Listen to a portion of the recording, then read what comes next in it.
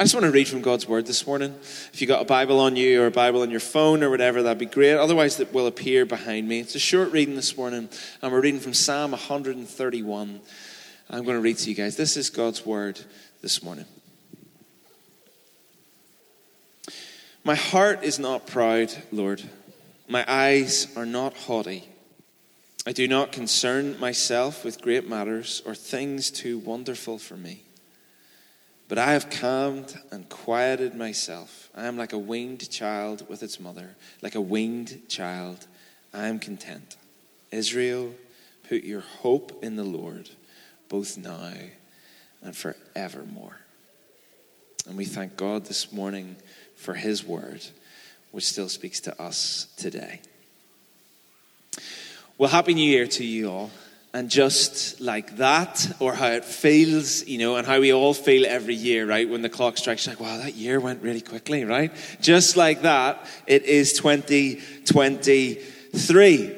And days like today, are often funny days, aren't they? In many ways, it's just like any other day, right? Somebody's already told me this morning, well, yesterday was just Saturday, right? It was just a Saturday. Last night was just a Saturday night. And today is just a Sunday. In many ways, they're just like any other day. And yet in other ways, New Year's Day often becomes this space where we find ourselves looking back over the year that has been, don't we? We look back over 2022, reminded of its pains and its triumphs, its challenges, events, changes, right? Things that happened in our lives. We find ourselves looking back. But also, on days like today, we find ourselves looking forward, don't we? We find ourselves looking to the year ahead. And I don't know about you, where you sit this morning, what's going on in your life, what's been, what's ahead, but maybe you find yourself this morning maybe daunted at the year ahead, maybe excited, maybe with significant life events ahead, babies due, weddings being planned, graduations, maybe with scheduled treatment or operations, maybe with new jobs to start, maybe hopeful, maybe fearful today. I don't know. I have no idea what the year ahead will hold for any of us. And yet I have a good idea of what lots of us will be doing today, and that will be making resolutions, right? Maybe you've already done it. Maybe the clock struck 12 and you jotted them down in your phone or your diary. But I know for many people, you will be making resolutions today. Stats will suggest that 1 in 3 of us, if you haven't already, are feeling the pressure right now to make New Year's resolutions, right? You're feeling the pressure, something to set ourselves towards. And yet there's always this danger with resolutions, isn't there? The danger is always that you can go too big or you can go too small, right? You can go too big and set yourself a goal so ridiculous that there's literally no chance that you're ever going to get it done, right?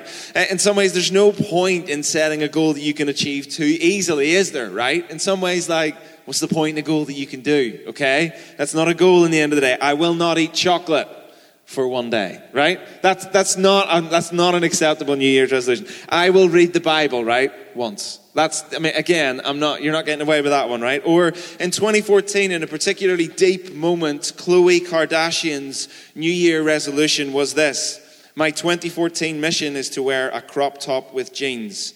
I've never done that, so it has to happen one day. I mean, really, right? Really, I don't know if that's deep for Khloe Kardashian or not. I don't know, but right, a crop top with jeans, okay? Some of you are feeling seen right now. It might make you feel better about yourself, setting a goal that you can easily achieve, right? Like tick, achieve that one, right? But it's not going to get you anywhere if you strive towards something that you can easily do right now. The other danger is that you go really big, right? Like one of my friends a couple of years ago decided that he would only drink water for the next year, right? That sounds really easy on paper, but in reality, right, that's really blooming difficult, right? Or for someone who's never run, to set themselves a target of running a marathon, or to learn Mandarin, or to read like 100 books, right? My feed this morning was full of people saying things that they were going to do in 2023. There's this danger we can almost pitch so far beyond ourselves that we never get off the ground. And regardless of what you choose to set yourself towards, the stats will suggest that, to be honest, you're probably doomed anyway, right? Sorry to be the bearer of bad news. 80% of us will break our New Year's resolutions. 30% of us will break them within the first week. So good luck with your veganuary when you show up for brunch later on and someone's already ordered a bacon sandwich, right? Good luck, okay? Someone in the crowd is about to go, you can get vegan bacon, right? That's not a real thing. The question is, what are you setting yourself towards in 2023? Like, what do you got your eyes on? Where are you sending and pointing your life towards in this new year? What are you setting yourself towards? Today we're starting a new series that's going to take us through the month of January, and it's called Psalms for the Season.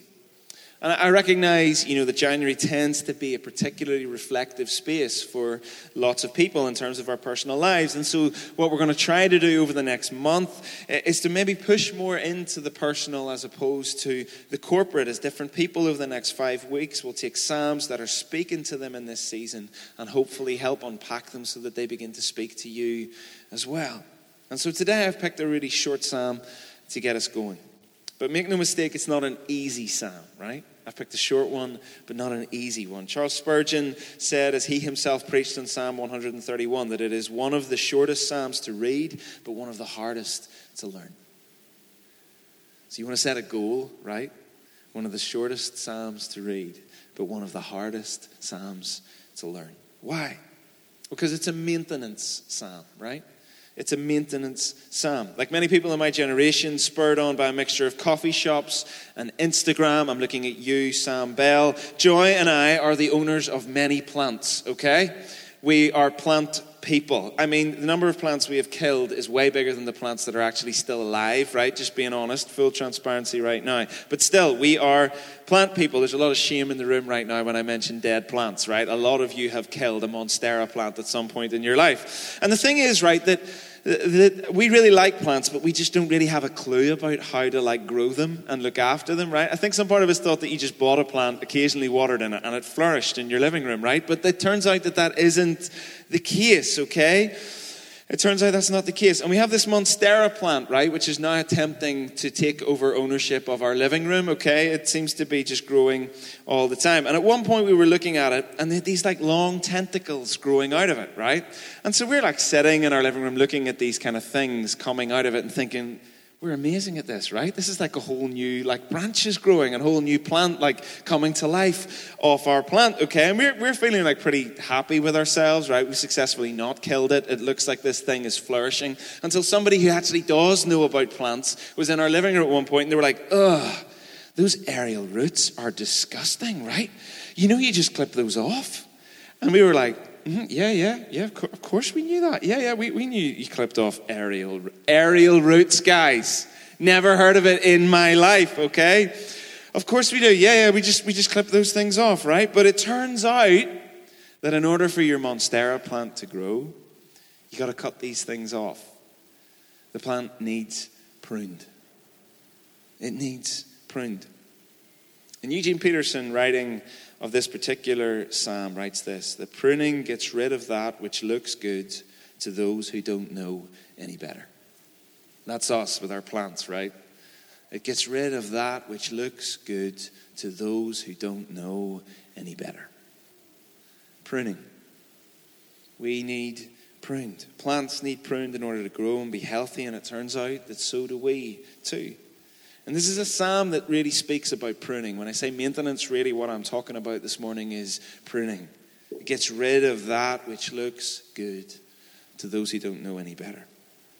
I know that New Year's resolutions are all about setting ourselves a goal in order to grow ourselves or achieve or become a better version of ourselves. And what if part of how we do that is about how we are pruned? And if we were, what might the pruning look like as we look forward?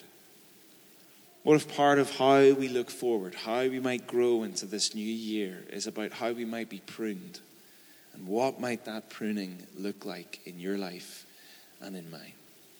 I say that today because this psalm has really been speaking to me over the last number of weeks, and I think that it talks about two types of pruning, two types of warnings, two kind of ways that you could maybe look at how you're going to be pruned, how you're going to grow in this next year. It has two kind of things that I think we need to pay attention to, two warnings, and it's these: to think too much of ourselves and to think too little of ourselves. To think too much and to think too little.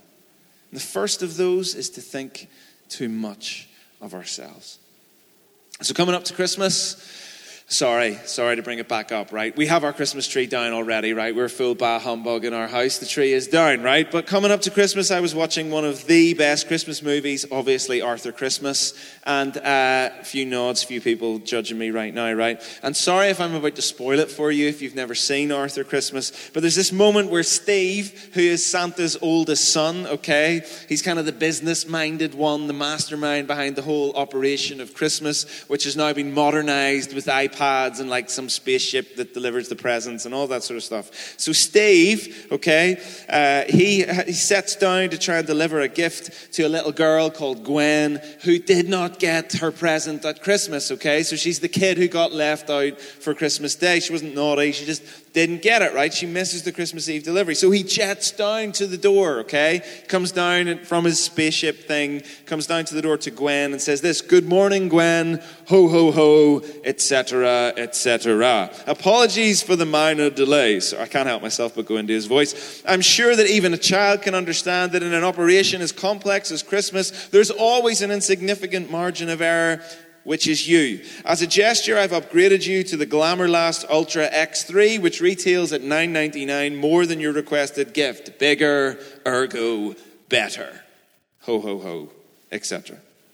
Bigger, ergo better. And right there in the middle of this Christmas movie is one of the great temptations and narratives of the world in which we live. Bigger, ergo better. To believe that bigger is always better. And it is particularly rife in the world of business leadership books and kind of business gurus. You know, the guys that have like the big Instagram channels where they bang out their one-liners that apparently improve your life inordinately, right? I mean, just to quote this from Grant Cardone's book, 10X. He says this: "One of the greatest turning points in my life occurred when I stopped casually waiting for success and instead started to approach it as a duty, obligation, and responsibility. My life, its responsibility is that bigger, ergo better.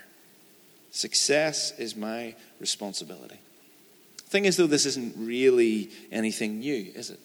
It's been a temptation for human beings for as long as we have existed. Expansion, acquisition, fame, just more of everything is deemed to be the success our hearts and our lives should be aiming for, isn't it? Our lives long for bigger, ergo better, is what we tell ourselves. And that value in our world is probably most obvious in the term ambition, right? And we hear it loads. It's just everywhere in this world, in this life. Ambition, because it feels like we're being taught and told that we should live ambitious lives, shouldn't we? Like, you should have an ambitious life. Like, what do you want to do with your life? What do you want to be? Where do you want to go? How far do you want to go? How big do you want to go? We should be ambitious. The basic wisdom of our time is that we shouldn't wait for the world to come to us. We have to go get it ourselves. That's what that quote from 10X was saying. I can't wait for success. I have to go and get it myself. And the basic narrative is that we just have to take things in our own hands. And just like that, there's the problem. The theologian John Bailey wrote this: "Humility is the obverse side of confidence in God, whereas pride is the obverse side of confidence in self." Confidence in self and pride, they go together. Humility, it goes together with confidence in God. Ambition really is rooted in this sense that my life is in my hands and now I need to go and get it. That's what ambition really is whenever we think about it, isn't it? And the funny thing is that is pretty much how the New Testament talks about sin. My life is in my hands. I'm in control. I'm the master and Lord and Savior of my own life. And now I need to go and get it. My life, my way, my wants, my desires, me, me, me. You see, we can think too much of ourselves as we look forward, can't we?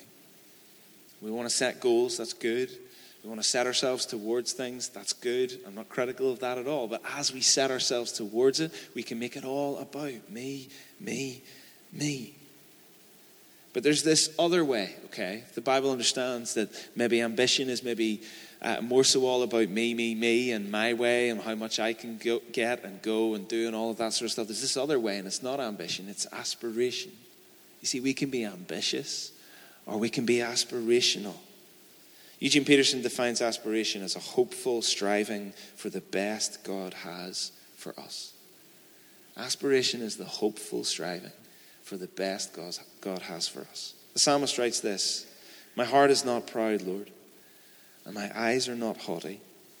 I do not concern myself with great matters or things too wonderful for me, but I have calmed and quieted myself." In other words, to move from ambition to aspiration is to take all of that energy that we so easily default to putting into striving towards the picture of myself that I want, what I desire, and directing it towards the picture of what Jesus has for my life. It's all about taking that same energy that is about to direct itself towards everything I want and direct itself towards everything He wants for my life. It's what Paul writes about to the church in Philippi in Philippians 3 when he says this: "But one thing I do, forgetting what is behind and straining toward what is ahead." There's that energy, right? That putting everything we have into this. "I press on toward the goal to win the prize for which God has called me heavenward in Christ Jesus." You want to know what aspiration is? There it is. Philippians 3 and verse 14. Here's the thing. Maybe as we look forward, we need to focus less on what I'm going to do in 2023 and start asking about what Jesus is going to do in 2023 in you and in me. Maybe I need to stop focusing so hard on everything I want to do, everything I want to achieve, and start asking Jesus, what is it you want to do in me? I'm so struck by how so many of the Psalms and how they document time and time again the things that God has done and is doing. I was reading Psalm 105 just a couple of weeks ago, and it includes 44 verses of what God did and just one of what we do. We need to let go our desire to be God in our lives. What I will do, what I will become, we need to start asking God about what He will do in our lives in 2023. First danger, okay, as we think about maybe navigating some things we want to do, be, or become in this next year, is to think too much of ourselves. But the second danger is to think too little. To think too little. I was talking to Jerry and Louisa, who come to church after church the other week, and we were chatting about things that are quite stereotypical of people from different countries or cultures. And one of the things pretty distinct in Northern Ireland is this thing about being self-deprecating, right? We just can't help ourselves but be like put ourselves down in others, right? It's one of those things you really know you're in with someone when they start taking you down, right? That kind of bizarre backhanded compliment thing where like when someone really loves you, they start telling you how weak you are, right? You know somebody doesn't actually like you that much when they only say nice things about you, right? It's that strange Northern Irish thing, right? But we don't like it in this country when people get a big vision. Sure we don't. We kind of like, we deem that as suspicious. It's called tall poppy syndrome, but we don't like it. So we say things like, "No, don't be getting any ideas," right? You know, we've all heard your granda say that one. "Don't be getting ahead of yourself," you know, things like that. Or, "That young man, he needs to catch himself on," right? I can actually hear my granda say those things, right?